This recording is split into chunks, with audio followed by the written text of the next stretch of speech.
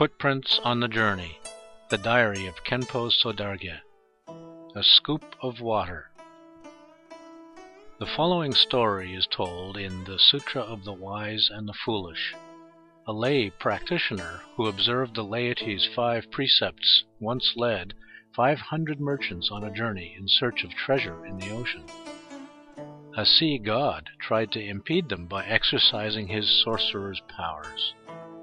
The captain took the chance to teach the sea god intently by enumerating the sufferings of hell and Preta realms, as well as the noble deeds of virtuous people in the world.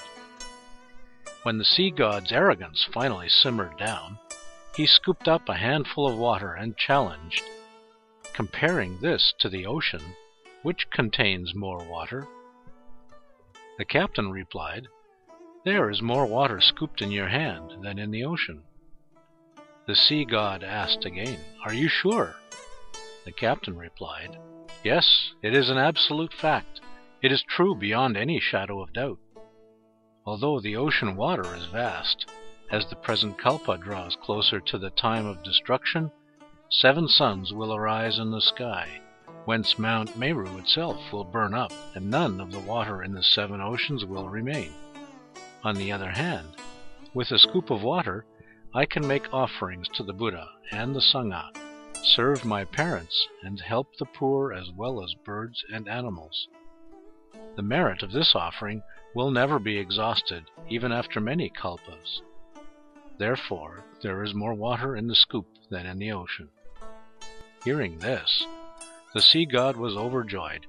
He took out precious jewels and gave them to the captain, and entrusted many other exquisite treasures as gifts to the Buddha and the Sangha.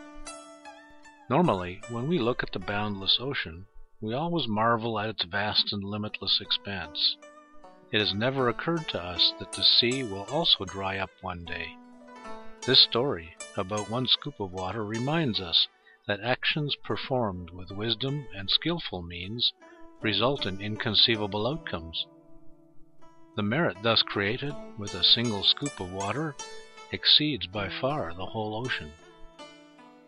Every morning, after waking up and washing up, we are to offer a cup of pure water at the shrine with a pure mind. As such an offering brings merit surpassing the 7 oceans, why not do it with great pleasure? 30th of June, Year of Renwu, August 8th, 2002.